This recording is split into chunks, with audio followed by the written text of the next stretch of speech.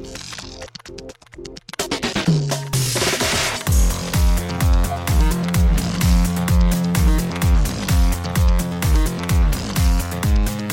and welcome to Too Fast, Too Forever. There's all kinds of family, we chose this one. This is episode 152, Fast and Furious Crossroads, Lap 7. I'm Joey Lewandowski. I'm Joe too, and this episode is brought to you by RocketMemory.com, a program created by Ivy League grads. An amazing memory isn't something you're born with or something that inevitably gets worse with age. Instead, it all comes down to learning how to use your brain in ways most of us were never taught growing up. Check out RocketMemory.com. Well, shout out to RocketMemory.com and welcome to Too Fast, Too Forever. After the break, we'll be joined by Nico and Kevo to talk with them about the video game Fast and Furious Crossroads, which came out this year. But Joe, extracurricular activities, what have you been up to since we last recorded? Nothing. It's been kind of a short time since we last recorded, right? It feels like it. It's a normal length. We were watching lots of Cops. We've caught up on all of our trash TV, and I had a really funny Cops episode, like probably one of the best Cops segments I've ever seen. Did you watch X-Cops yet? No, just Cops. But it was something I tweeted about. This guy is found in this parking lot of a Subway, and the cop's like, it smells like weed in your car. Were you smoking weed? And he's like, yeah. And they're like, well, where is it? And he's like, it's in that backpack. That's my mom's backpack. And they're like, this is your mom's backpack? He's like, well, no, it's hers, but I use it. And they're like, well, what are you doing here? He's like, waiting for a phone call. They go in the backpack. He has like one large Ziploc baggie with a ton of little baggies with prices labeled on them and individual like nugs of weed. Okay. And the cop's like, are you selling weed? He's like, no, I'd be a really bad drug seller. And the cop's like, obviously. And he's like, so why do you have baggies with prices written on the baggies? And he's like, oh, I did that because I thought it would look cool. Very cool. They're like, you just thought it would look cool? And he's like, yeah, I went to my friend Mark's house, Mark that lives right on this street up here. It totally outs this guy. This guy's not involved at all. He's like, yeah, I went to Mark's house and we decided on prices because we thought that would look cool. And I wrote them on the bag because I'm just like a little bit creative sometimes. And the cop's like, you're going to jail. Like, you're fucking done, dude. And it was just like, it was one of the most mind-boggling Cops experiences I've ever seen. I was like, this guy is such an idiot. I was like, wow, some criminals are like, sometimes you see them and you're like, oh, this person just got caught, whatever. This guy was like dumb.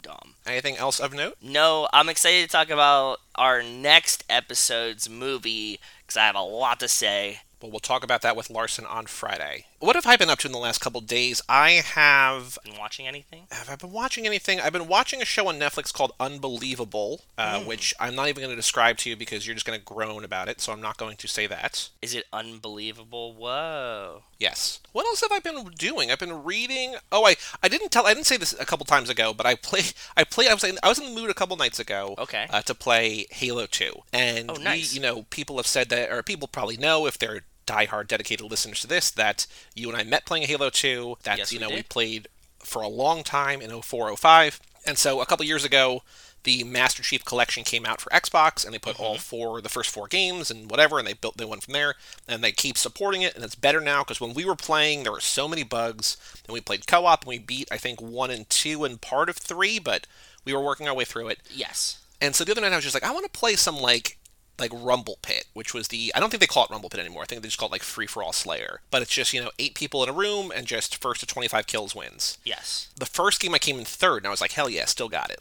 Pretty good. It was on, what map was it on? It was on, I don't remember the name of the map, but it was Zanzibar. That purple, the circle, where it's there's the sword at the top, middle, and that ledge that hovers or whatever. Then there's an upper layer, and there's a bottom layer, and there's things that shoot you up from the bottom to the top, and there's ramps and stuff. It's a very small level. One. I know exactly which one you're talking about. Yes. I don't remember where the sword was, but I know how to get around on this level, and I can, I'm decent enough at the game. So I came in third. I'm like, okay, cool, still got it. And then I played 2 more, and I came in next to last, and then last by a mile. And I was like, oh, maybe not. Maybe I'm not good anymore. But one was a level that I don't remember. There was an expansion pack or something that came out to Halo, a map pack, way later, and Turf was in there, and I remember Turf from that. That was one that I played on, and I was like, okay, that was next to last or whatever, but I was kind of close to the middle of the pack.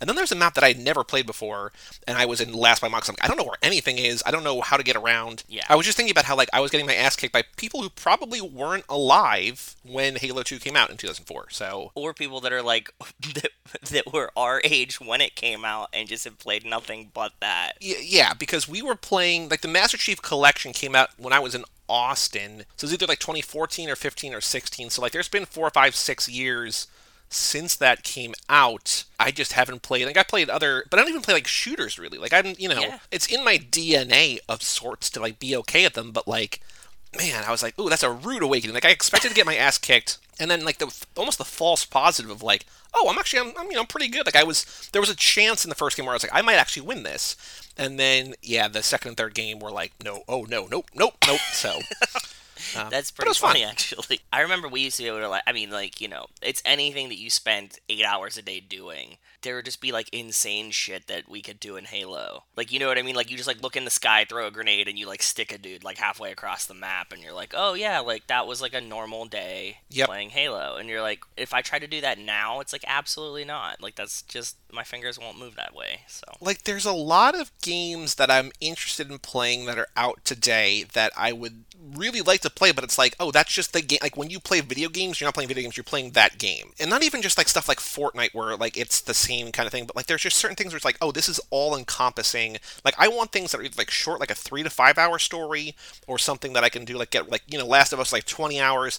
But there's Yeah. even games like, like the Zelda game that came out a couple years ago on Switch, like Breath of the Wild, that's like 100 hours to beat. And I know I'm gonna love the game probably, but like I don't have 100 hours. I mean, I do have 100 hours, but I'd rather watch like 50 movies. I just Yeah, yeah, yeah. there's a lot of games out there that I know that I would love. Then as I say that as I put 200 hours into Spelunky, but is what it is. But It is what it is. It's okay. I do also want to say I watched the other night the new Soderbergh movie on HBO Max, Let Them All Talk, which feels like it was made for like my mom, like women in their 60s and 70s, but like it's kind of Interesting. great. Interesting. Why does it make it feel like it was made for women in their 60s and 70s? Well, it's about three 70-year-old women taking a cruise from America to the UK. Meryl Streep is an author, and she's receiving an award, and so she has two of her lifelong friends who she's kind of fallen out of touch with, and she brings her nephew, who is Lucas Hedges, who's the son in Manchester by the Sea, and like Ah, they hop this cruise and they go to England because Meryl Streep like doesn't want to fly, like she's like just will not fly, and so her agent is like, I know a way to get you over there. the You Queen can take a Mary? boat. Did she take the Queen Mary? Is that the ship that she Yeah, took? Queen Mary too. Yep.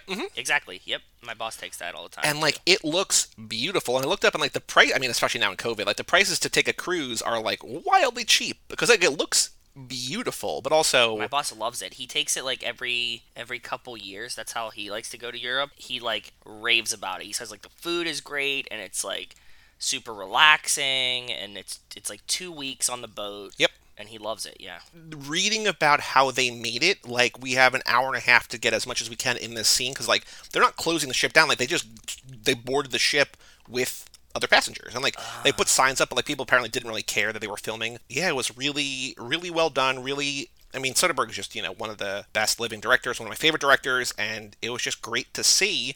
I enjoyed it. So Cool. again, not that I'm the target demographic, but like I really enjoyed it. So if you want a pleasant, really well made movie, Let Them All Talk on HBO Max. Pretty good. I It's really also like you recommend it. can't go wrong with Meryl Streep either. So True. Shout out to past guest Michael DeManico and the Not Her Again podcast. true. We have a Patreon page here on the show, toofast2forever.com. Shout out to Cassie Wilson, Jake Freer, Ben Milliman, Nick Burris, Alex Ellen, and Justin Kleinman, Brian Rodriguez of High School Slumber Party, Haley Gerbies, Wes Hampton, Christian Larson, Jerry Robinson, Dan the Duke Hayden, Renato DiDonato, and Jessica Collins, a.k.a. Montez. Thank you all so much for supporting us at the $5 level or above. Exciting new stuff coming to the Patreon. We will announce in 1 week. Not yet, but Cool. stay tuned. TooFast2Forever.com. Also check out TooFast2Forever.shop to check out our yeah. web. I really would like to do another T-shirt design, but I just don't have any ideas at the moment. But I'm trying to I'm think thinking. of them. I know we talked about this.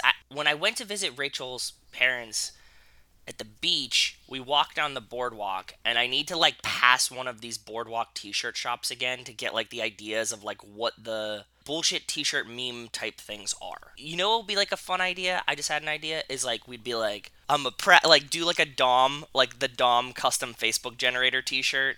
Like I'm a mechanic. I like American muscle, and like like has like the whole list of superlatives, and then says like yeah, and my sister bought me this shirt. Oh, yeah.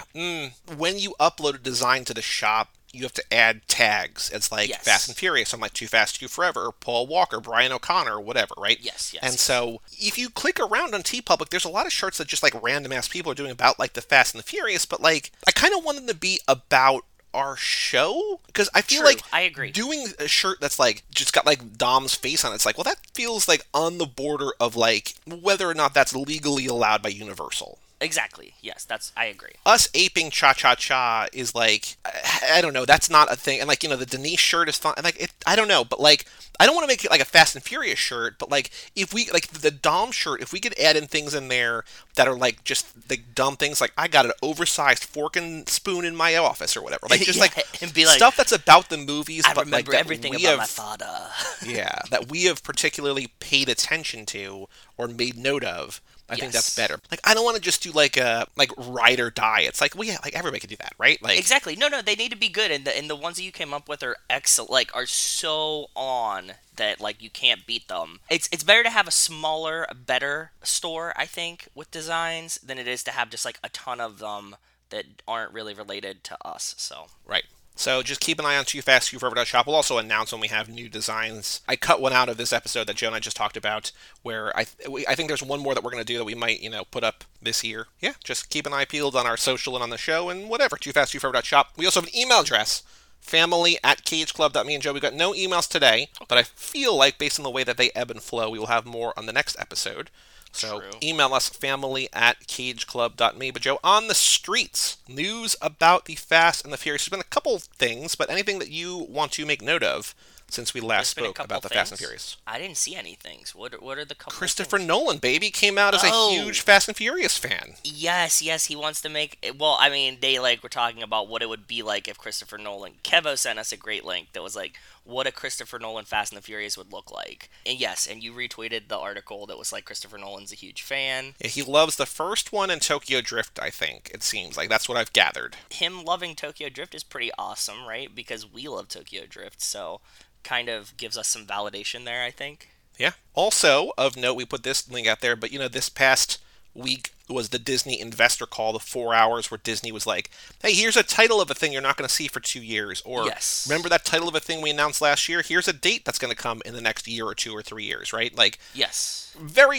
saying very little, but also kind of just drumming up excitement about things. My big takeaway, like there's an Alien TV series coming to FX that's going Yep. to be made by the guy who did Fargo and Legion, which is very exciting. That's very cool. Yep. But of note to us, we've got Vin Diesel. well, that's a different thing. I'm gonna get to that too. Oh, okay, that's, okay. That's the Game Awards. So like this past Thursday was crazy. Like they had this whole 4 hour I thought it was Disney the same thing, Okay. and then they had a Game Awards where it was just like video game awards and like new trailers and stuff. So like it was essentially 6 hours of like, hey, things you're gonna be excited about in the next 2 years. Yeah. But we've got a date for the Jungle Cruise movie with The Rock and Emily Blunt, which I think is this summer sometime. Yeah. Yeah. We've yeah, got that's true. a Cars TV series coming to Disney Plus, so I guess, Cars Lab confirmed, maybe? I think that they already had a Cars TV series. It's like it's Cars related TV series. So there was a video game that came out for the Xbox 360 in like 0506 where you played as Mater and it was just like a tow truck. I don't know. It was a weird. But yes, then later that night after the Disney thing, they did the Game Awards and there is the Arc 2, which we have joked about on here because your friend Matt or Zach, who is it? Zach was parking dinos. Yeah, so explain what you think Arc is, because we've talked about that I think on here a little bit too. But like, how do you see the video game Arc? I might slam some people. If you really like Ark, I'm sorry. I'm old and don't play video games anymore. So my take on Ark is that it's like EverQuest, but you're a caveman. You like try to build your caveman up, and you try to capture and park dinos because you can ride them and fly them. People build like their own like cities and then it resets. That's what I know about Ark. Yeah, so it's like a survival, not survival horror, but like a survival game where you have to, like, you just dumped in the wilderness with nothing, and you have to, like you said, grow yourself up, and you can tame dinosaurs and ride dinosaurs. Yes. And there's some kind of like ancient technology or something that you have to like conquer to win. I don't know. But they announced that Arc 2 will come out at some point in the indeterminate future, next year or two probably, but it's starring, looks like, sounds like, voiced by Vin Diesel. The character in Ark was like a bald caveman, so it looked like Vin Diesel to begin with. So that's the whole point, that it fits perfectly. And like there's this whole new trend to cast actors. Like Vin Diesel's probably one of the bigger ones, but they've cast a lot of actors actually in games. Like Elliot Page has been in games. Norman Reedus has been in Death Stranding. Keanu is in Keanu in Cyberpunk. Cyberpunk 2077. Yep. Yep. Like there's a bunch of people that just become video game avatars of themselves that just look like it. Like there's a whole game Until Dawn, which is a kind of choose your own adventure horror game on PS4, where like Hayden Panettiere from Heroes and a bunch of actors that you would probably at least be like, oh, that guy.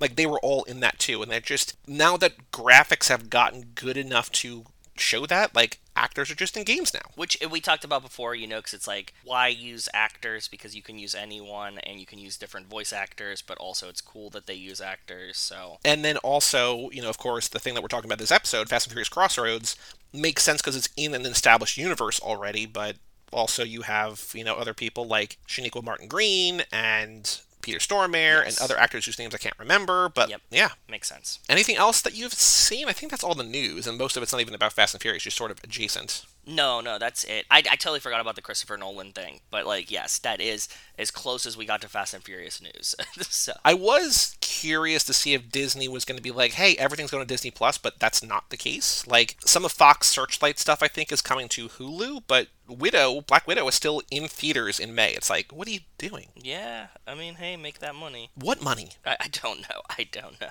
They're very optimistic about vaccines, I guess. All right, the Fast and Furious Minute, the final thing to talk about, the deleted scene, which is officially titled Brian and Mia at the Beach.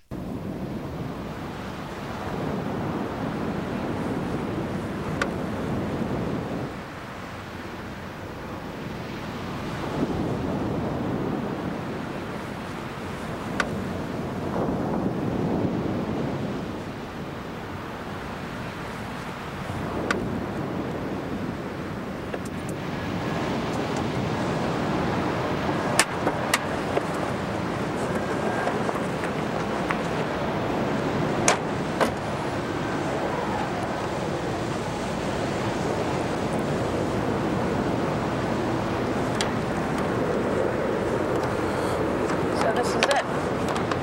It's my beach. That's my ocean. And that's your moon? Yeah, it is. I'm possessive.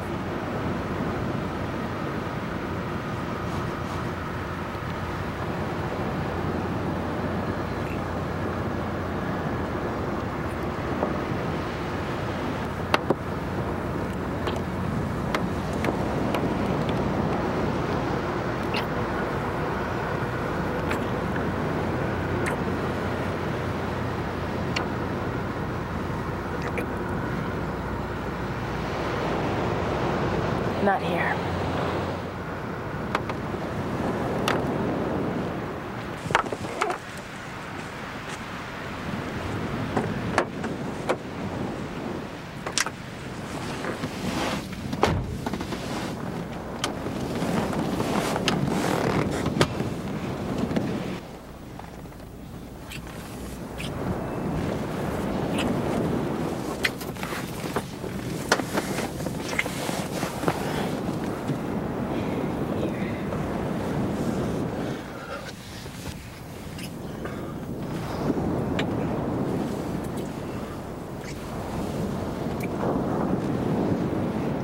So in this scene, which is 2 minutes and 10 seconds long, probably the longest one we will do, presumably after their date at Cha-Cha-Cha, Mia drives herself and Brian to the beach. Brian and Mia climb onto her hood, chat a bit, then start to make out. Mia moves them into her car where she slides onto his lap, and things start to get heavy. There's some butt grabs in this one. When we talked about the deleted scenes in the episode earlier this lap, we were talking about Rob Cohen's reason for getting rid of this is because if you're not showing nudity, what's the point? Like, and that's kind of a shitty, simplistic way of saying it, but I kind of get it. Like, if you're spending 2.5 minutes of like, look at these two young, attractive people making out, it would be cut down if this was included, but like, it's a lot of nothing for nothing, kind of. I agree. Right? I 100% agree. Yep. So the clothing is what they wore to Cha-Cha-Cha. I can confirm, I'm excited to confirm that they were both wearing jeans, which we could not see under the table, but they're both wearing jeans. That's a big takeaway. But what did you notice? You said you found some cool stuff. I found some in this really minute. cool stuff. So the scene starts out, and you get these like two towers, right? And they're like red and white striped. As you had pointed out in the document, It's lifeguard tower number 60. I'm, trying to find it on Google Maps, and I type lifeguard tower number 60. It's like instantly found. It knows exactly where it is, and I'm like, this is very strange. So I found both of these on Google Maps. The towers are a Department of Water and Power DWP, baby. Scattergood steam plant in El Segundo, so it matches, right? It's where they are for sure. It's right across the street from lifeguard tower 60, and I'm like, okay, cool. I got both of these, right? And I was like, but like, why is tower 60 so popular, right? Like, it's like super marked on the thing. This website is wild. I'm not going to spoil what it is, but I'm looking at it right now, and wow. Okay, keep going. I'm like, why? So as I'm looking at the Google Maps placement of tower 60, I see that it has a website, tower60.com, and I was like, why would a lifeguard station have like a tower, like a website for one, like not like, Lifeguard Towers, California. It's like tower60.com. So I go to tower60.com, and apparently this guy that's in real estate in El Segundo is like into charity, and the charity's based around Tower 60, and it's called like the Tower 60 charity, and they all like come do fundraiser things at this tower that Brian and Mia were making out next to. El Segundo's Tower 60 lifeguard station has stood as a symbol of hope and helpfulness at El Segundo Beach, and I'm honored to appoint Tower 60 as the official foundation that serves the Goodwill Ambassador for my mission. There's just a bunch of pictures of him with they have temporary tattoos of the tower. Yeah. It's kind of a cool design, honestly. It's a really cool design. The coolest part about it, and like when I started noticing the pictures, because I was like, oh, this is weird, because in the movie, it's just like a white, normal lifeguard tower. Right now, it's bright pink, and one of the charity events that they did was they raised all this money to paint it pink for breast cancer awareness. So now Tower 60 is this like bright, neon pink, and I was like, this is like really, really cool. But when have you ever heard of a lifeguard tower that has its own website? So I guess that makes sense why they were parked there, because it's like a local monument, a local, like a known thing, right? Yeah, like, yeah, exactly. If you don't live there and you don't think about it, it's just like, oh, they just parked on the beach, right? I would imagine it's like in New York where there's a bunch of piers that are on the west side, like Chelsea Markets and Chelsea Piers and everything, where there's some that are oh, that's a thing where X happens, but otherwise you're just oh yeah, there's Pier 11. I think it reminds me of in Pittsburgh when you're driving from my house to the arena. You drive down this one boulevard, and there's a park that has this art structure in the middle of it. Okay. It looks like giant bent French fries, okay? And it was always painted yellow like French fry color. And if you know anybody in the city and you were oh, we were driving by the French fries, everybody knows what you're talking about. But this is what it seems like to me. You're oh yeah, the Tower 60, we were right by Tower 60. You're oh yeah, I know where that is. It doesn't mean anything to anyone else, kind of thing. So I was just mind blown that Tower 60 is its own huge thing apparently. Local art, man. How do you figure? I don't know. Anything else of note? I did make a note that we now see inside Mia's car, maybe for the first time, they have tan leather seats. That's something. You said, this is a question just for you though. Did you think that the car is British? No. I was joking because in the note document I said it's kind of like the Han and Giselle scene, but they're in, because I was saying that they're in the passenger seat making out, but Han's driving. I was just making a joke that if they were driving, it had to be a British car with a steering wheel over there. It's not the same thing. That's all I was saying. Okay, that makes so much more sense. No, I wasn't. No. I was just it's like that scene, except it's a different kind of car. But it's not at all. It's just there where there's no protrusion. Giselle sitting on a lap seems so uncomfortable because there's not enough space with the steering wheel there. But with Mia on Brian, it's yeah, let's move to a place where there's more room. There's not a steering wheel in my back. Exactly. Okay, that makes more sense. Yeah, no, I wasn't oh, this is an MG or something. Yeah, no. That's what I was saying. I was what? We know it's an Integra. I was why did you make up that this is British all of a sudden? Where did that come from? That was my curiosity at what you were asking about. Either way, British or Japanese drive on the other side, right? Anything else of note to point out? No, I'm very surprised that I found out where this scene took place, though. For how, silent, dark, blurry this is. The lifeguard tower really set us off. Yeah, you messaged me. You were I got something. I was I without even knowing, I was just that's impressive because it's 40 seconds before they get out of their car, and then they're almost 10 before they talk. And darkness. Yeah, and we've talked about the resolution. We're there's nothing. So the fact that you're I got if you got anything of decent note, and I was oh, that's cool. I just I got the dialogue and I got some minor things. But I was whatever. The fact that you found something is good on you. Thank you. Yeah, I was proud of this too. All right, let's take a quick break and let us bring back Nico and Kevo to talk about Fast and Furious Crossroads.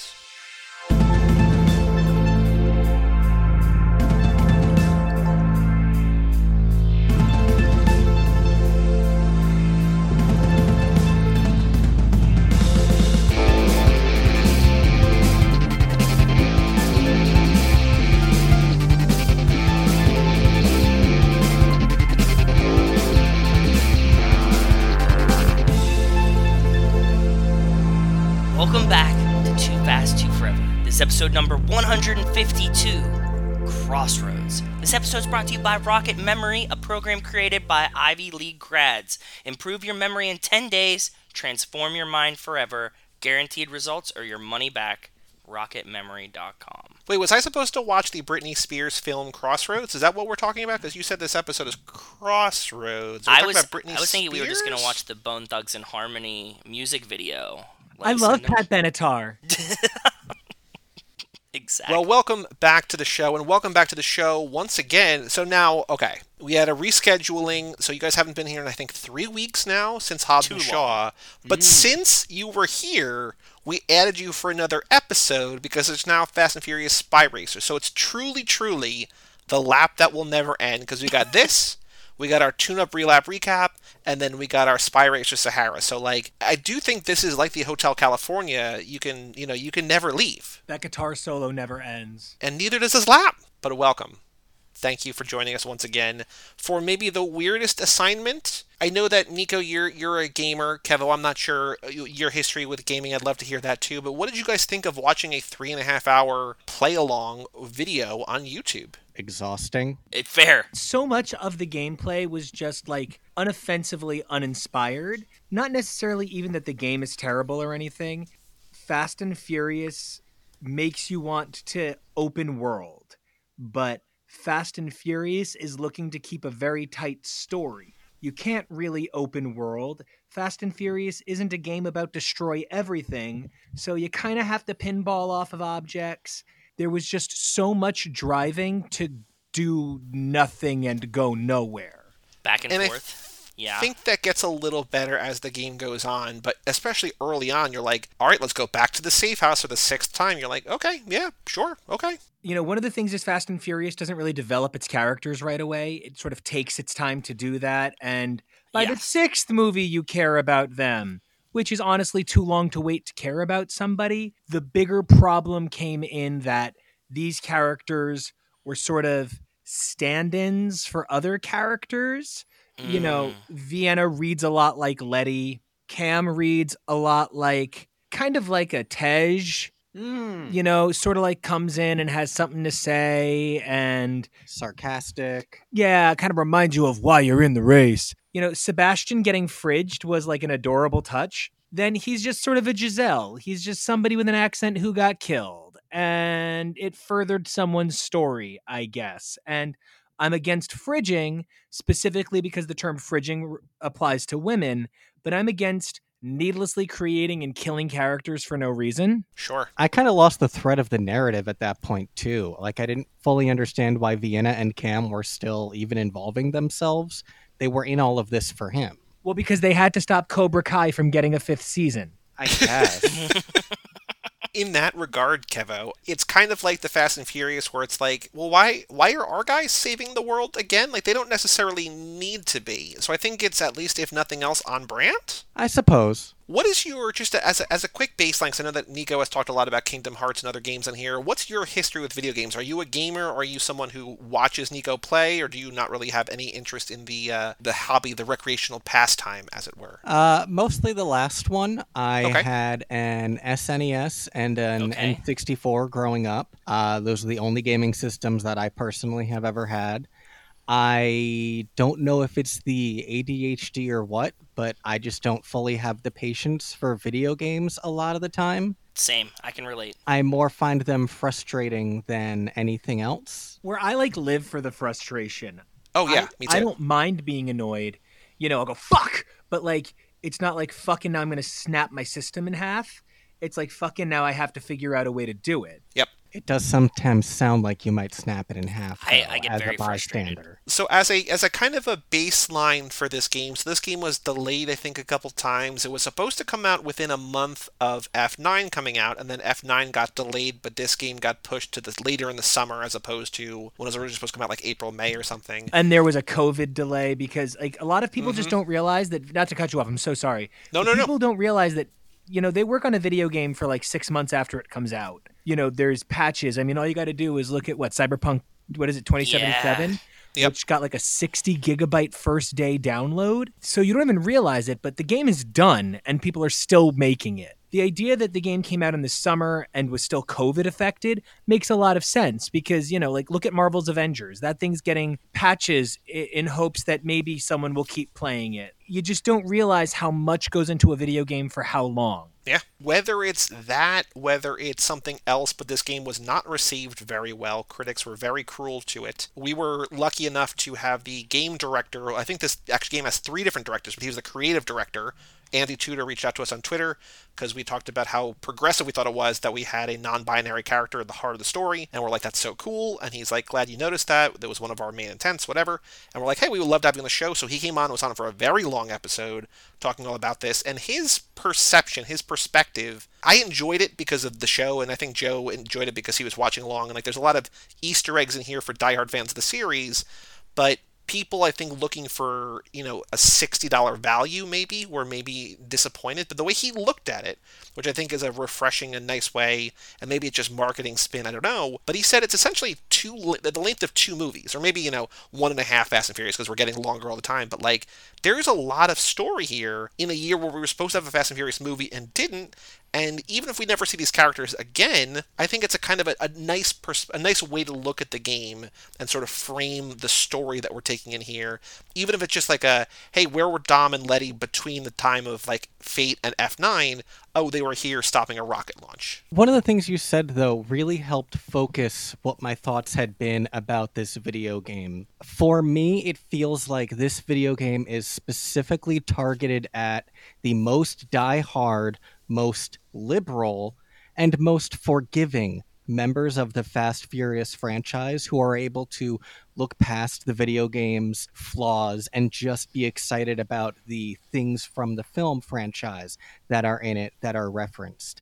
And that's great, but I think that has to do a lot with why it got the reviews that it did. I appreciate you saying that it's 2 movies, and I appreciate the director saying it's 2 movies. To kind of give some perspective, you said I play Kingdom Hearts. Kingdom Hearts I love, but like I'm a Final Fantasy guy. Sure. Mm-hmm. And when I think about a Final Fantasy game, I think about an 80-hour gameplay. Right. When I think about a Mario platformer, I think about a game I'm going to beat 30 times. Yep. I appreciate that this was a 3.5, 4 hour cinematic play experience, but I think I'm looking for more than a 4-hour gameplay experience where something like, I didn't exactly clock it, but I think something like at least 2 hours of the 3.5 hours was driving sequences. Yep. And so many of the Easter eggs were in the driving sequences and not in the story. This was maybe a little bit less Fast and Furious outside of Dom, Roman, and Letty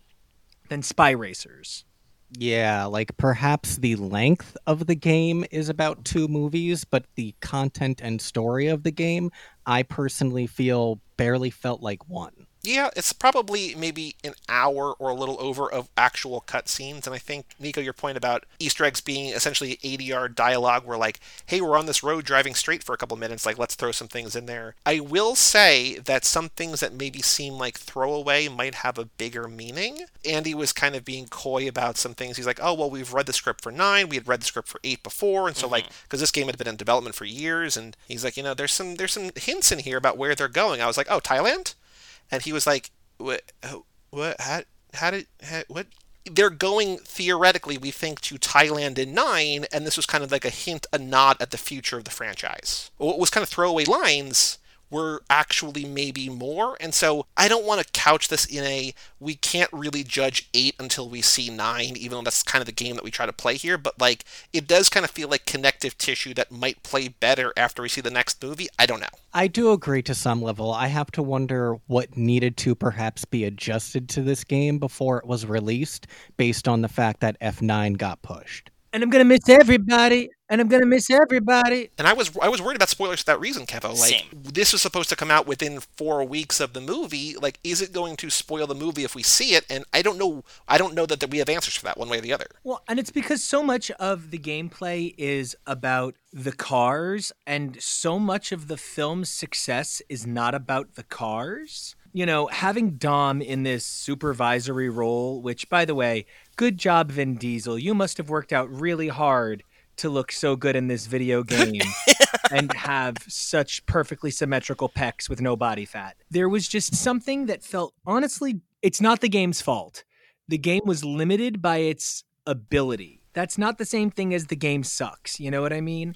It had only so much room to play.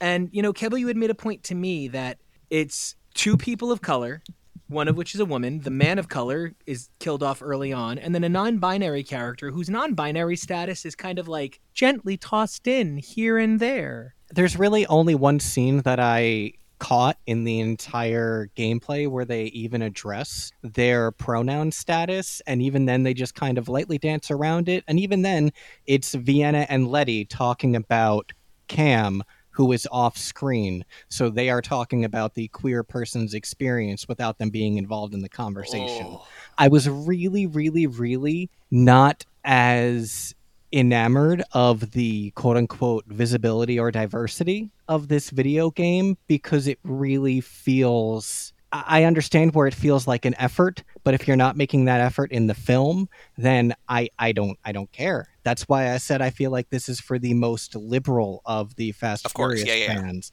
By the end of the video game, it's really driven by Letty, Vienna, and Cam, which is something I am sure a lot of the dude bros weren't happy about. And even then, I felt like Vienna and Cam stopped being in the game in favor of Roman for the last hour of gameplay, which isn't like the end of the world. Great to see Roman, but Roman is not the anchor of this franchise where he gets the biggest chunk of the movie actors. No, he's the most expendable. He's the opposite of that. And you don't make up for the lack of multiple cast cameos by giving a fuck ton more to the people who did show up. How did you guys read the relationship between Cam and Vienna? Are they romantic? Because I feel like, again, the game kind of... So, to go back to the pronouns thing, in a few lines of dialogue leading up to that scene where they're at the race and they're talking about how Cam had broken into Vienna's house and they just decided to hang out and become friends, they say, like, oh, they were this or they were that or whatever, and it's like, oh, like, I don't know if they're talking... But, like, the way that they're dropped in, Vienna is talking about Cam, but it also could be, like, Cam and someone else. And so, like, the kind of the different pronoun might not actually just be about Cam. Then there's that one scene, Kevin, that you mentioned, where they're, like, overlooking the racetrack, and they're talking about how Cam was this loner child, and they broke into Vienna's house, and, she could have screamed, she could have called for her parents, but instead they just hung out and, became friends. The game, in how you said, dances around that a little bit, but I still think it's overall a positive more than a negative. I don't have a sense, and I don't know that, Joe, if you have a sense either, of like what the relationship, like I think they're maybe in a romantic relationship, but I also don't know. I would really love for you to talk me through what gives you that perception. And I don't have an answer. I don't have that perception at all. I think it's a similar but more central focus between like how Rico and Tego, like they seem so close that we might think they're brothers. I don't know. I don't have a good answer. Cam and Vienna, I didn't pick them as romantically involved at all because we're constantly shown Vienna's ex-boyfriends throughout the thing. I don't remember when did the ex-boyfriends play into that? Like the main guy that's running the drag race used to date Vienna at some point. Or at least like he's been hitting on Vienna. Yeah. No, I just thought he was hitting on her, but yeah, okay. I remember that of him creeping on her. Cuz like in 2, Roman hits on Suki, but Suki is not, and Ted's just kind of hitting on Suki too, and that doesn't mean that they've ever dated, just like it's the same kind of relationship. But Kevin, you said you didn't see them. It's not that I don't see the potential there the same way that I legitimately, not as a joke, see romantic chemistry between Brian and Dom. Sure. Or any number of characters who are not presented as potentially queer having romantic chemistry. But I really feel like it flashed in your mind more because you know that Asia Kate Dillon and the character, by extension, is a member of the queer community. But if they were two male portrayed as heterosexual characters, I don't think that would have occurred to you for a second. I really think that there's something to be said about softness birthed of a feminine look.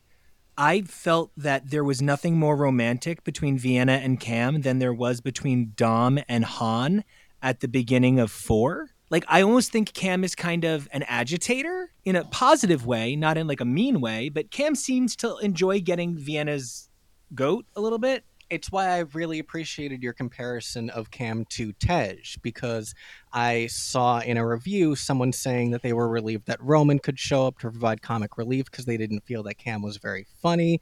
But I don't think that Cam is meant to provide the same kind of humor as a Roman. They are meant to be a character who is more the competent, sarcastic, the Tej. I did appreciate the shout out to Suki, speaking of Suki a few minutes ago, that, Suki got a mention in this, and there were nice touches back, and as much as I liked these characters, that's even part of it, where you're like, oh, I walked away thinking they were romantically possibly there, and I'm kind of like, I walked away not knowing anything about these characters except for about 5 lines of backstory that were fed to me. I think if I had to pinpoint why I thought they were romantically involved, I think that the game portrays them in an intimate way, and intimate just as in like close, like they have a shared history, right? And I think because we have focused in this franchise and in this lap and in past laps, so specifically on like the either like like you said, Kevo, the homoeroticism between Brian and Dom, all of that in mind.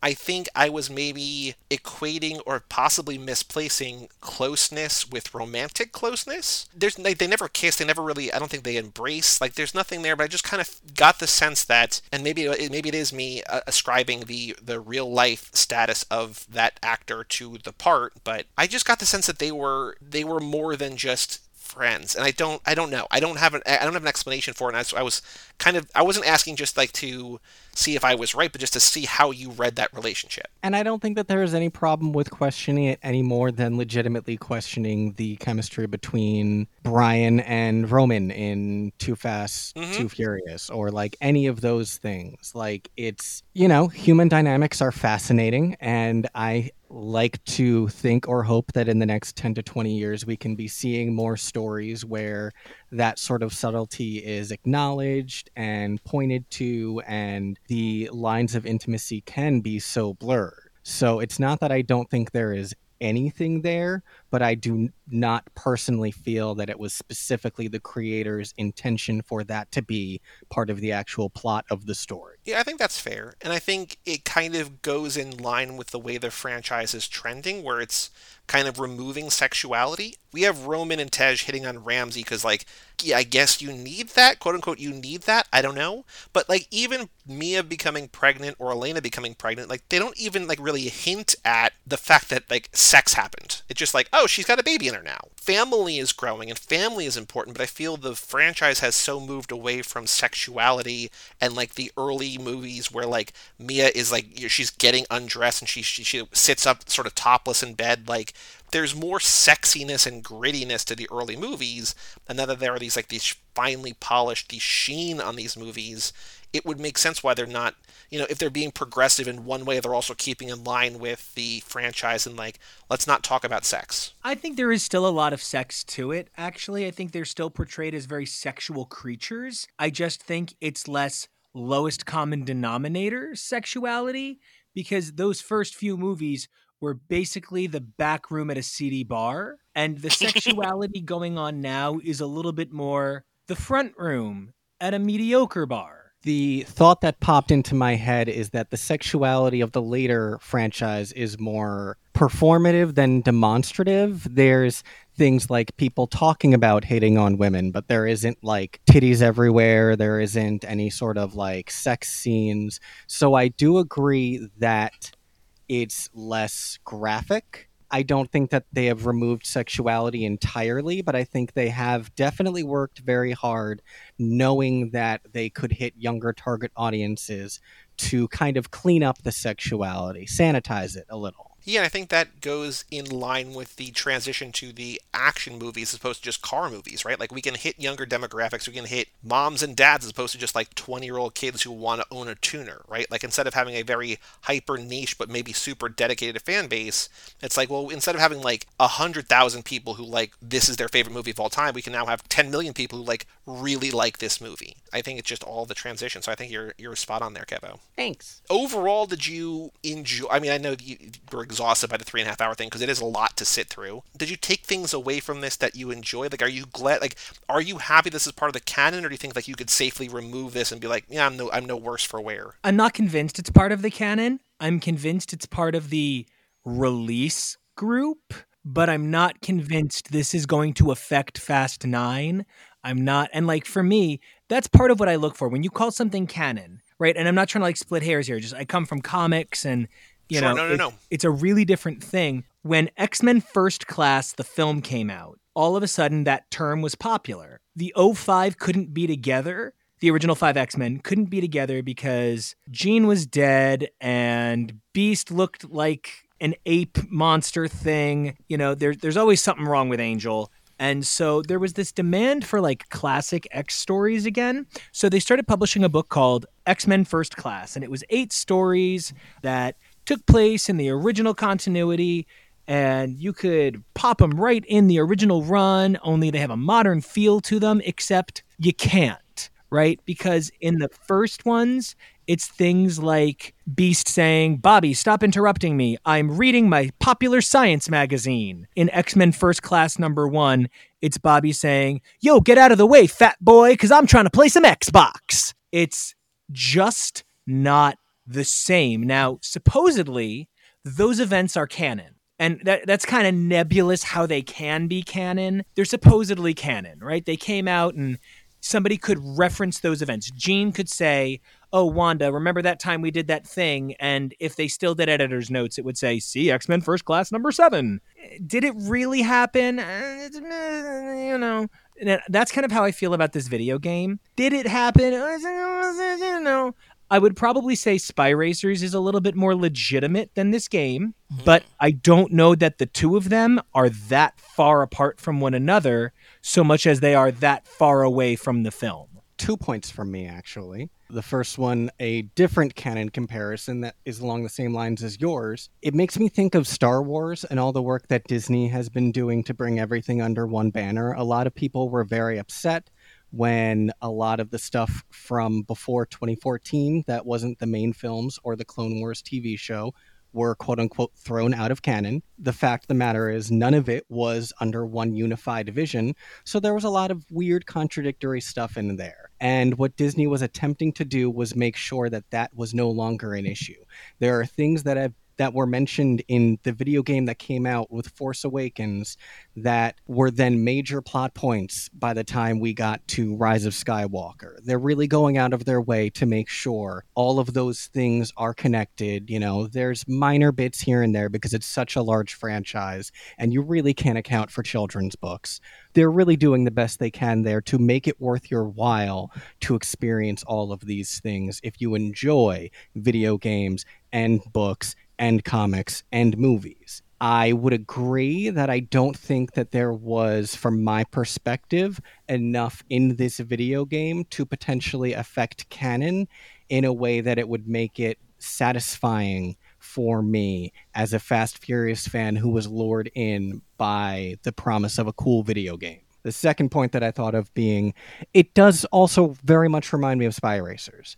I didn't love this video game as a video game, but there were some good things that I drew out of it, and I kind of wish these characters could appear in Spy Racers. I don't see any of those characters, either in Spy Racers or this, ever crossing over to the film franchise, though. We had some hope that in the Letty-led movie that we might see an appearance of Cameron Vienna, and because they modeled them after real-life people, that is still a possibility. I think part of that, though, goes to the heart of understanding branding and brand tarnishing.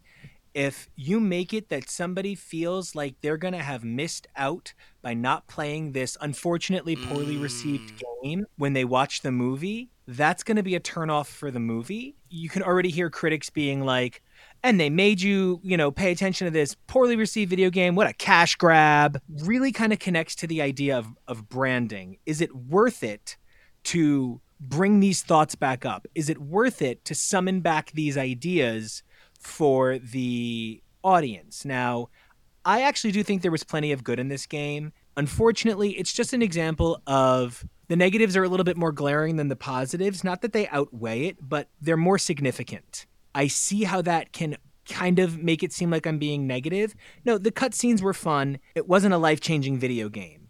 It was sort of just like an episodic installment of Fast and Furious. When I think about, just randomly, Battlestar Galactica. Battlestar Galactica was fantastic. I didn't watch Caprica, but I did watch Blood and Chrome. I remember thinking, wow, Blood and Chrome, what a well-intentioned stain on the series. Felt so unnecessary and unfulfilling. This wasn't bad, it's just another note, but the game doesn't come together with quite the same sincerity that the films do. I wonder if we've just entered a point in time where there's just too much stuff and you kind of have to choose your own adventure. It's maybe okay, like maybe they want to tell a story that is in the world, but the fact that it doesn't all quite come together is fine, because like if Cam and Vienna show up in a movie, cool. If not, all right. I just wonder if, especially as you guys were going down your Star Wars rabbit hole in HTML, I just wonder if there's too many different things, like we did try the simplification of the canon, because like up until 18 months ago, there were 8 movies and that was it. Like that was the entirety of the Fast and Furious canon. And now there's 9 movies, 3 seasons of a TV show, a video game, upcoming movies, spin-offs, diverging timelines and paths. Like it kind of became unruly in a hurry. And I wonder if you can say, going back to the whether it's canon or not, like it could be or it doesn't have to be. Like it's just like a choose your own adventure sort of thing, and maybe that's just the where we are in pop culture now. And I do see that, especially as somebody obsessed with Marvel. I hear that a lot. As somebody who enjoys Star Wars, I hear that a lot. Star Trek, same thing. I think this was more a case of wrong story for the container or wrong container for the story. I would have been excited for this story as a 3-episode, 40-minute animated installment thing where, it totals like 2 hours and it follows these characters and maybe each episode is from a different character's point of view, something like that. I would have enjoyed that. Drawing it out with the driving is part of what hurt the game. The story is there. The characters are even interesting in a way that I do want to know more.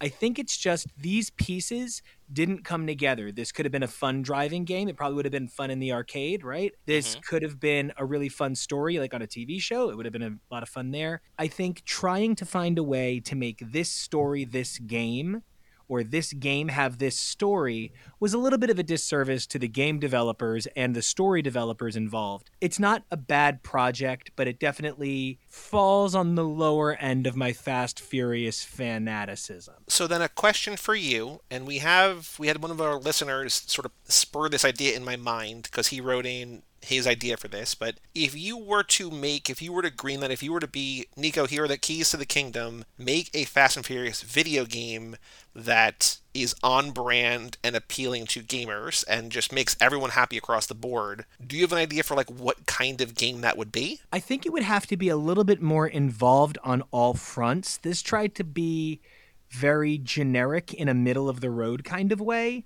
I would want a garage, and there would be characters at the garage, and they build the car. I would then want the street team, and the street team would do the fun little races and stuff. And then you save your Dom and your Letty, your big guns, for the bigger part. A lot of RPGs are able to balance multiple casts, and you go from section to section in a still linear narrative kind of way. This just felt a bit all over the place and yet unfocused and yet too focused. Much like food all over the place. Right. I don't know that I have a story in me just yet, but I see opportunities for a further development of the idea on all fronts. This is like a really good beta, and I feel like you could develop it into a stronger game from what's here. Kevin, what about you? Do you have any thoughts on a story you would like to see told in a video game? It occurred to me earlier that you would probably ask this question, so I was already thinking about what my answer would be. You're so smart. Part of my answer is that I reject the question. Okay.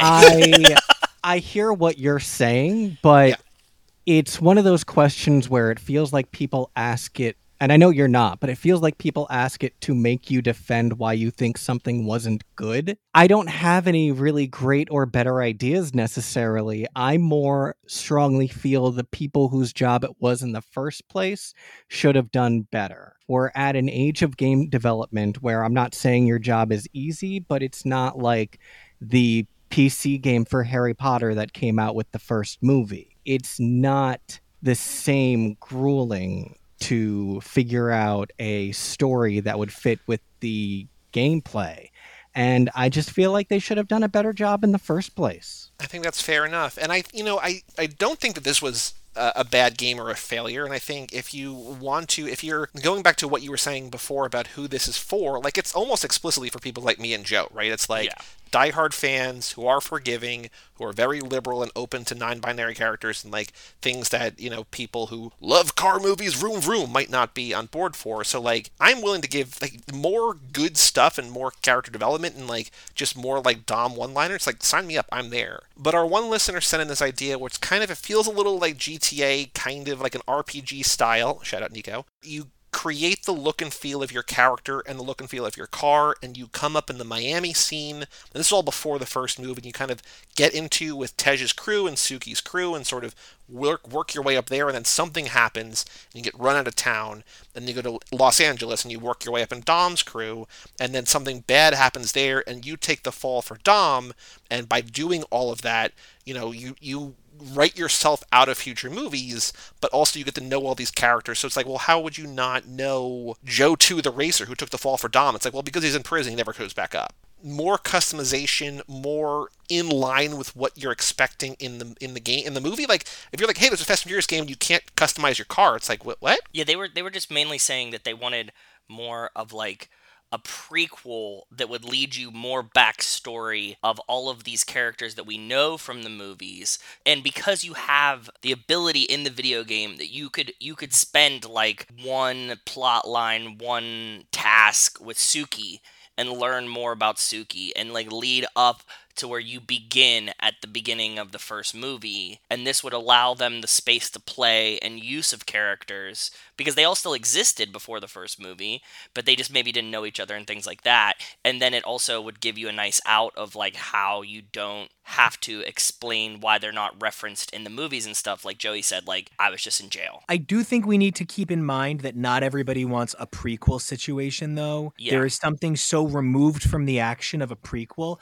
Oh, nothing here is going to affect anything. That's not a selling point for me. Like, to hear you play as a guy who gets completely forgotten and no one talks about you ever again. That's not an allure point for me. I would be looking for something where I'm in the shit of it. I would want an adventure where I'm trying to stop a rocket with now Dom. I don't want to be the guy that Dom literally doesn't even remember in his rear view mirror. And I think that's something you have to be careful of. How do you balance expectations with canon with making it feel like it matters?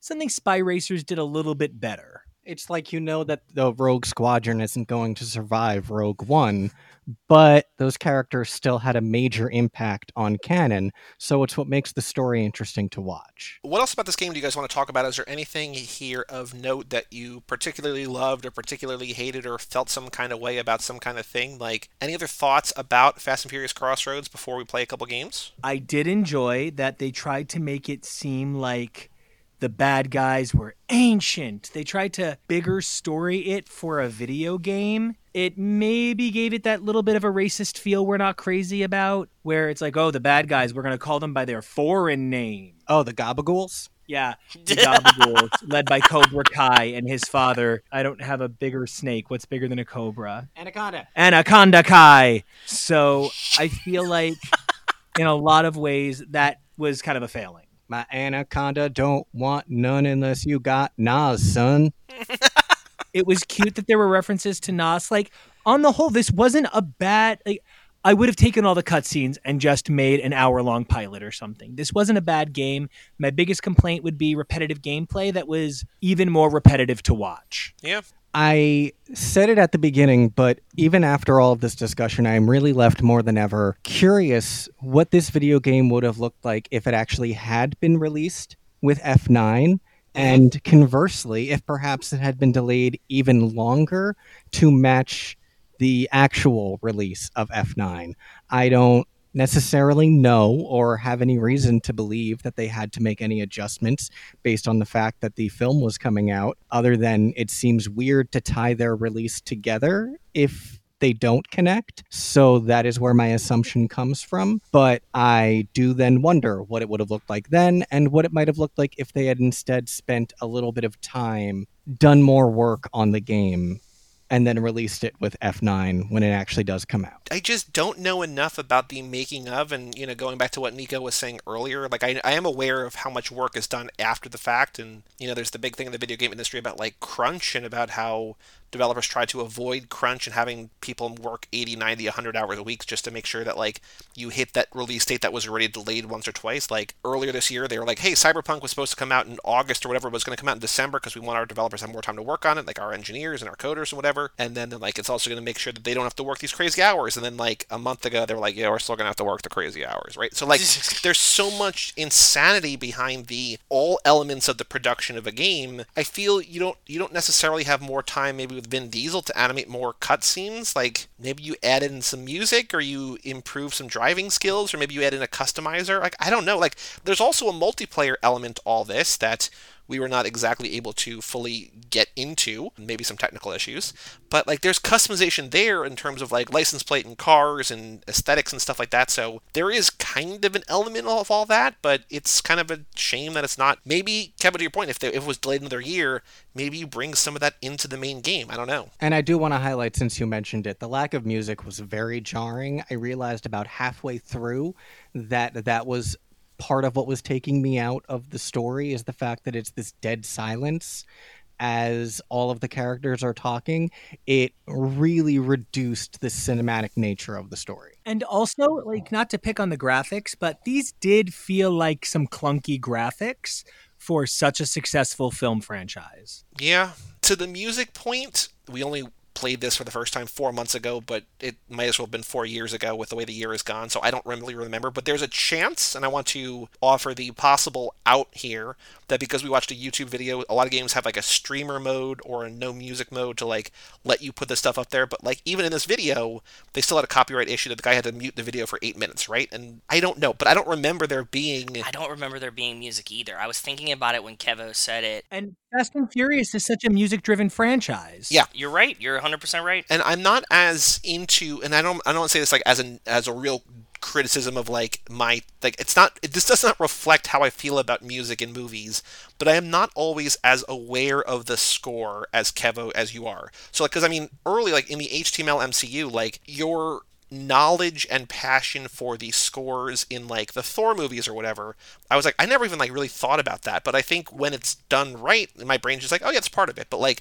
your ability to kind of pick it out and highlight it and be like, oh well, this composer also did X, Y, and Z or whatever. Like I know that you're more into it than I am, but I also would have remembered, I think, if there was music in the game, and I just really don't know that there was. That is something that I frequently say to people. Music is in movies and TV for most people is something that you don't really notice when it's good, but you really notice when it's bad. And lacking is bad. Yeah. And like there are certain, like, we did recently on the show, was it, I guess our last episode was Shutter Island, and like there's the Max Richter song on The Nature of Daylight, which was used so beautifully in Arrival, and I'm going to gush about that again here, and whenever I hear that pop up in other movies, I get a little angry that like you can't have a rival song, but Shutter Island uses it kind of in the background. Like it's not as prominent, or I don't think as effective, but like it still works, and I don't know, I guess you just have to train yourself to kind of look for it or listen for it, right? So it's also that Fast and the Furious is a franchise where you kind of care more about the actors than you do about the characters. It's sort of fine that Deckard Shaw has absolutely no consistency to his personality. It really is. It's basically Jason Statham walking into a room going, I've got like the biggest uncut cock in the room, right? And then like it's The Rock walking in, and some of his dialogue is literally, I have a giant Polynesian dick. Like that's actually half of his dialogue, right? And then you got Vin Diesel walking in going, ain't nobody looking at my cock with how big I am, right? And you've got Letty walking in, and she's like, played by Michelle Rodriguez, so inherently she's like, my dick is the biggest, right? And you care about those actors, and you let that transfer back onto the characters. There's a number of shows where Kevo and I are like, this show has no actual continuity until the characters become the actors. You're just kind of fine with it. Taking out the thing that we love, the actors, and keeping some of them, don't get me wrong, you took out the dynamic balance, right? You took out what created a holistic worldview. This video game suffered from trying to be taken seriously. I think that really was a problem. So many video games get called out on not doing anything different than the films or not progressing the story any further. This actually tried. And that's of note and of value. It just didn't land how they wanted. Very fair, very well said. Is there anything else either of you want to say, or Joe, if you want to say before we play a couple games? No, I just wanted to hear their take on it. So I was more just listening because we've, talked about it. I watched through it again, so... Guys, any other parting wisdom before we play a couple games? Just that I would really hope that this doesn't mean that Fast and Furious is never going to get another video game of substance again.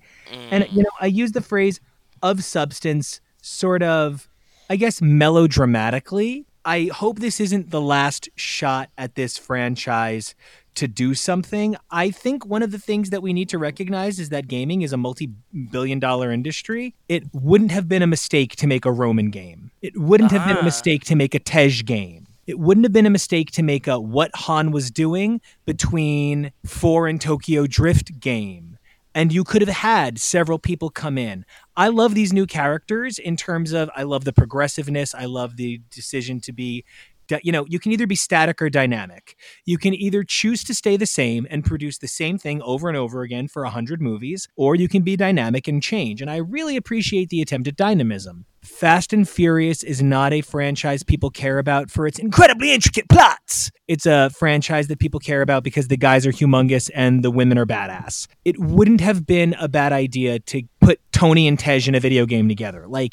Find a way. That's my parting shot. I hope this isn't the end of the Fast and Furious video game franchise. I don't think it will be. I saw a YouTube video. It was like the history of Fast and Furious video games. There were like 7 or 8, not including this one. I was like, oh shit. Okay, yeah, so like, a bunch, yeah. It's a profitable brand, and I'm sure that somebody else will take a stab at it before things are said and done. Kevo, any parting shots? Any final thoughts? Nah. All right, so let's play This Ain't No 10-Second Race, aka Boy Do We Have a Podcast for You. This is where we go on twitter.com, aka the Bird app, and we find a tweet from someone that might be interested in our show, and we retweet it, and respond to them with, boy, do we have a podcast for you, and see what happens. So I found Sunflower Xena at Kissy Perks, who was quote tweeting from David with 4 pictures of Vanessa Kirby. David said, Vanessa Kirby, Best Actress 2021. Sunflower said, wait, is this Hattie and Hobbs and Shaw? Then her jamming on her keyboard for a while. We love Hattie so much.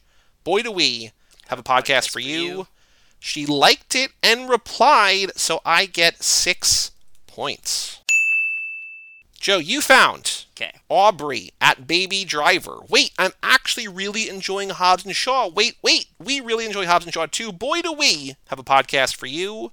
And she liked it and replied too, so Joe gets 6 points. Nice. All the points. Joe, you're up to 38, and I'm at 29.5. Okay. So I just retook the second place lead over Nico, who had passed me because god damn it. All right, but okay. Okay. Whew. Nico, you found bunch of emojis, Shabs, CWTB21 at Mia Juice, and this was the /fiction fan fiction of Hobbs and Shaw having a loving family with Samantha Hobbs, and also maybe Madam M and Hattie being together, Hattie Shaw. We said, this is amazing. Boy, do we have a podcast for you. Nothing. Mia Juice did not care. That's this is right in our wheelhouse, too. I'm sorry, you should have gotten points for that. And then Kevo found DFastXO at D_Speeder. Watched The Fate of the Furious, and it is still a good movie. My favorite scene was the ice scene and the submarine. Going to be watching the last #Fast and Furious movie, which is #Hobbs and Shaw tomorrow. Check out our next episode all about it. Boy, do we have a podcast for you. Nothing.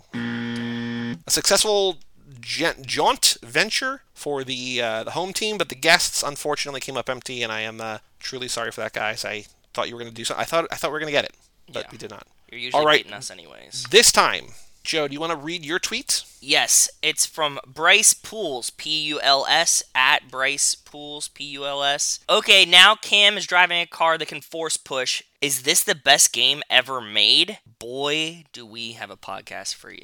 Kevo gets Joe Ho Ho at Nice to Know Joe. I'm rewatching the Fast and Furious series, and then smiley face emoji with the hearts all over it. Well, that's dead on. That's Joe 5 at this point, right? I'm just going to say, come join the Joes. Boy, do we have a podcast for you. So much Joe. There's Joe Ho Ho for sure. It is Christmas time indeed. All right. And then, Nico, you found Adam Burke at ATP Burke. I realized that we are only one film away from the 10th Fast and Furious movie. And they would like now to publicly start the campaign to ensure that it is called Fast 10 Your Seatbelts, which we've heard before, not new. Yeah. Or I'll Be Furious, which I like. We can do this. Boy, do we have a podcast. We want to say we co-sign. And then I found from the other night, Corey Johnston at Spikies123_, Vin Diesel in, Fast and Furious Crossroads 2, baby. Oh. Hashtag the Game Awards. That's what they wanted confirmed. They're just wishing I'm guessing it's probably about ARC. We'll take Vin Diesel in all the games. Thank you very much. Boy, do we have a podcast for you. Yeah, it was really nice that he was in the game. I know that, it's probably like, hey, that's how he gets paid. But, it was at least nice seeing him in the game. So when we went to, have you been to, I know you guys are big theme park guys, have you gone to Universal Studios Orlando where they have the Fast and Furious ride? Have you done Fast and Furious Supercharged or no? No, we haven't done Universal in a while. In there is this, you walk through and this is very cool because you literally Spoilers. walk through Dom's garage. Relax. Yeah. And you walk through the garage and you walk through all this, it's very cool. And then you get to a thing and there's interactive video and it's ludicrous. You're like, oh, that's awesome. Hey, let's talk to our friend, Hobbs and Dom. And they're just not there. And they make excuses for them. It's just well, okay. I get it. You could have shown up or something, right? Or had they call in one phone line. You don't even see their face. So I agree. It's cool that he actually got mocapped or whatever, did his thing. And yeah, he was there for the game. All right, we have one more game to play. Dude, what's my car? Dude, what? It's my car. What? Your car, dude. So, Kevo, can you please pick a number for me between 1 and 7? Oh, I didn't know you were going to say 7. I was about to say 8. 5. I'm going to ask one more time. I ask this every time. Would you like to help me give clues, or do you want to guess with Joe? Normally I give it, but, for Joe, I'll stay next to him and hold his hand while he takes it. Thank you. This one from Hector Pena, subject line Japanese. Oh my God, and then it's Pena, so you just made it all perfect. Japanese boat car pick. I don't know where the boat comes in, but it's a Japanese car, okay? Okay. Hey, Joey's have a car pick for y'all that I believe is the Japanese equivalent of a modern muscle car. I know this car from a YouTuber that owned one with a custom paint job that changed color based on what angle you were looking at. Unfortunately, sold it about 2 years ago to afford to buy an R34 GTR. He lives in Britain now, just so you know. Cool. Here is the car, not his car. Hopefully y'all like it. Stay fast, stay furious. So it's 2018. It is yellow. It is not Bumblebee. Yeah, it's a Japanese muscle car. I did not know this was a Japanese brand. Is it Kia? Is Kia a Japanese brand? No, Kia's Kia's not. Korean, I think, and it's not Kia. Is it a Subaru? Nope. Okay, a brand. I would say it's a luxury brand. A Lexus. Uh-huh.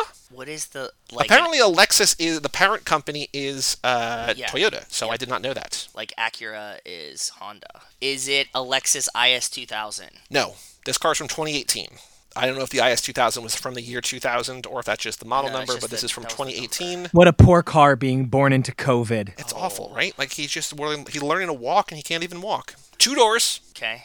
Sleek, aerodynamic, sort of low to the ground. Is it letters and numbers or is it a car name? Just letters. I don't know any of the Lexus ones. That's why I said IS 2000. It is, the front is, I guess it kind of looks like a Camaro, kind of. Okay. I don't know if I would look at this and think American muscle. I would look at this and kind of think more Euro sports car, but not like Ferrari. But kind of, I guess maybe halfway between Euro sports car and American muscle. I'm not gonna get it with the letters and numbers though. The headlights look like eyeballs, not eyeballs, but just eyes. Nico, Kevo, you guys want to guess some letters? T. R. R is the first letter. You're R one is for one. Okay, good. There you go. It's an RXL7. RXL7. None of those other ones are right, but you Great. have R. It's a 2018 Lexus R. Kevo, guess a letter. P. RSTLNE. None of those are right, and P is not right either, unfortunately. It's going to be an Alexis. Are we still interested? I'm not sure. I'm going to say you're not interested, but the last 2 letters are a positional. They're a position on the baseball diamond. No idea what that means. Wait, okay. So is it like an ROF?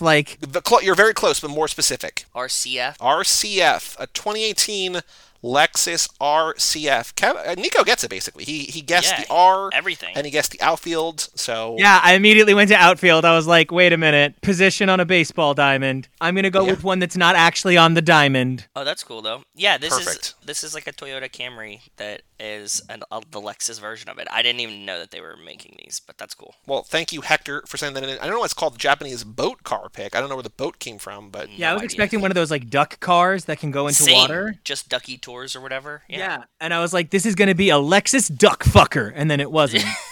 It's Alexis to remember when it's a duck fucker, right? So, but thank you both for joining us. So you will be back next Tuesday to talk to us once again. We're going to do our exit interview with you guys. Wait, are we not doing Spy Racers? What's happening? We are, but it's not out yet. It comes out on Christmas or like the day after Christmas or something. Fine. I can't make it come out faster for you. You would think that if anybody got early access, we would be toward the top of the list. But yes, on Tuesday. So here's our plan for the rest of the month. On Tuesday, we are doing your exit interview. We are getting your rankings. And we are also going to watch with you on the episode, the F9 trailer. So if you have not watched it yet, do not. Save it for the episode. And I want to talk about it with you guys and see what your reactions are, quote unquote, live on air. Then, the week after that, I hope you will do us the honor of joining us for the latest installment into You Are My Lifespan fan fiction. Oh, please, yes. Where That's Joe my will favorite assign part. characters to both of you. You will get to play a part in the world. I am the narrator, and Joe basically does all the voices for all the characters. Then we bring in special guests to do characters. So if you will do us the honor of joining us for that, Please. that will be in like a week and a half. And then the week after that, we will be doing, Joe and I will first be doing Fast and Furious Spy Racers Sahara. And then you will join us on Friday, January something or other. Maybe the 8th? Sounds right. Even as we wind down this lap, you're still going to be joining us, hopefully, 3 more times. So again, we can never get rid of you. We can't quit you guys. So never. Thank Always you for family. joining us once again. Well, it's a pleasure to be here. This was probably the least engaging, but certainly not the episode we had the most problems with. So that honor still goes to Tokyo Drift appropriation factor. What would you guys like to plug? What would you like to talk about? Where would you like people to follow you? Shows to listen to? You know the drill by now. What do you want to plug?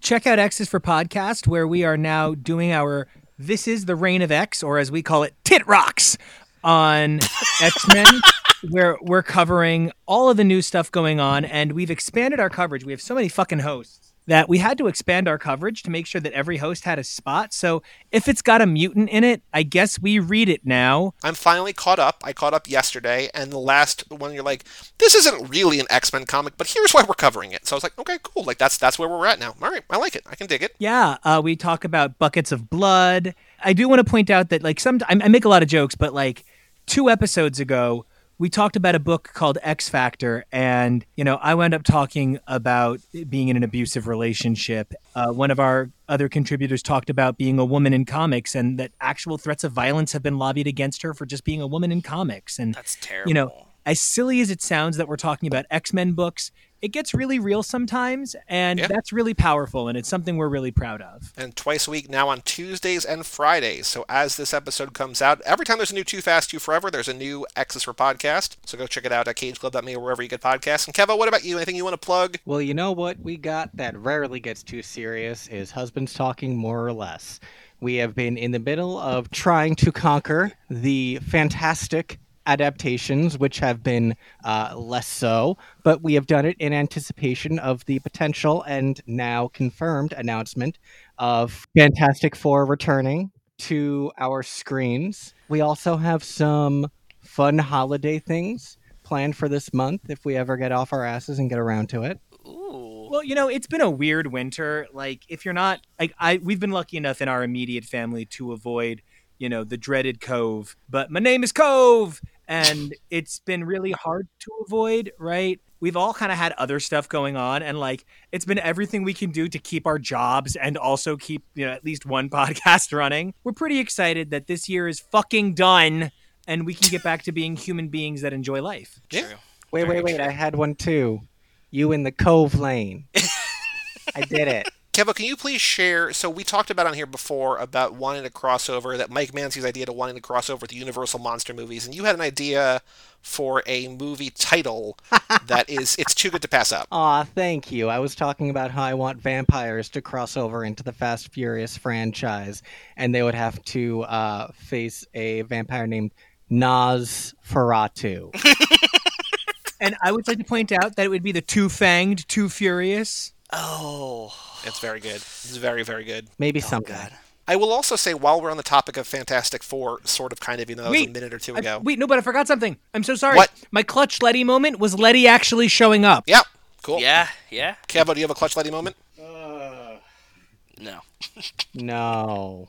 I guess same as Nico, Letty showing up. Cool. What I want to say is that on the topic of Fantastic Four, we have Jamie Bell from the new Fantastic Four, Fan Four Stick, is just got cast as Fred Astaire in a new Fred Astaire Ginger Roberts movie with Margaret Qualley as Ginger Roberts. Hold on. Gay people here. Ginger Rogers? Ginger Rogers, yes. Yeah. Who's Ginger? Margaret Qualley, whom I love, the daughter from The Leftovers. She was in Once Upon a Time in Hollywood. Ginger never danced backwards. She is a dancer, though. Have you seen like the Kenzo World video, the commercial, I guess, that Spike Jonze directed with her in it? Incredible. She's amazing. You know, I grew up on classic MGM musicals. Like, my dad's very heterosexual, but my dad has some real gay interests, right? And so I was raised on a lot of movie musicals. You know, Fred Astaire is so talented, and this has nothing to do with anything, but it kind of does. Now, while Vin Diesel and Paul Walker, may he drive in peace forever up in the Hove Lane in heaven. Hoven. They are both so good, but like Fred Astaire, I don't know how to put it. Fred Astaire like danced, and it always looked great, and goddamn was he always bay on the beat. But Gene Kelly made it so fucking sexy. Yep. Gene Kelly moved like he was seriously seducing you. That's like a specific quality Vin Diesel has. Vin Diesel moves like seduction. That is just a little something that maybe the game missed out on. Vin Diesel's natural body language, the way he heaves his immensity around, very different than The Rock, who moves like a bodybuilder.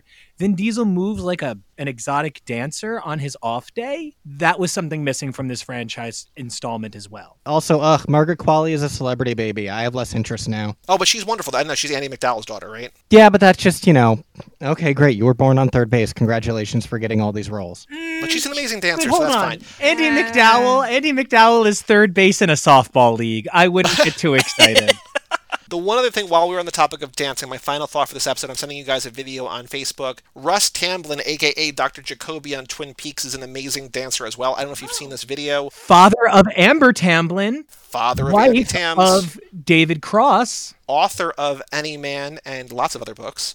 But Russ Tamblyn, who plays Dr. Jacoby, there's a video of him on YouTube just called Russ Tamblyn Dancing. If you want to see a guy do things with his body that I've never seen done before, and this is like in the 50s probably, the 60s, like in a movie called The Fastest Gun Alive, just the singing in the rain stuff, like the old-timey dancing is like, it's amazing what people used to be able to do with their bodies, which I guess they still can, but like, we don't showcase it enough, so god damn it, Fred and Ginger, let's do it. Darling, I need you to think about your audience when you say a phrase like, I'm going to send you a video with a guy doing things with his body that you've never seen before. Because I definitely had to message some people one time to be like, look, I sent you a video of me doing something that a lot of people can't do. I really need you to delete it. My face is in it. So, like, I'm the author of some of those videos myself. Well, this is on YouTube, not Scruff, but it's fine. We're all good. Scruff or Scruffed? No, Scruff. Scruff. Just, it's present tense. Present tense. Okay, cool. For all things Too Fast, Too Forever, you go to cageclub.me, facebook.com/TooFast2Forever, or at TooFast2Forever on Twitter and Instagram. Email us, family@cageclub.me. Check out our Patreon page at TooFast2Forever.com and our store at TooFast2Forever.shop. And come back next time for the long kiss goodnight as we enter the Christmas season with guest and patron Christian Larson. I'm Joey Lewandowski. I'm Joe too. And that was Kevo Reese and Nico Basillo of the Husbands Talking More or Less podcast, and we'll tell you all about it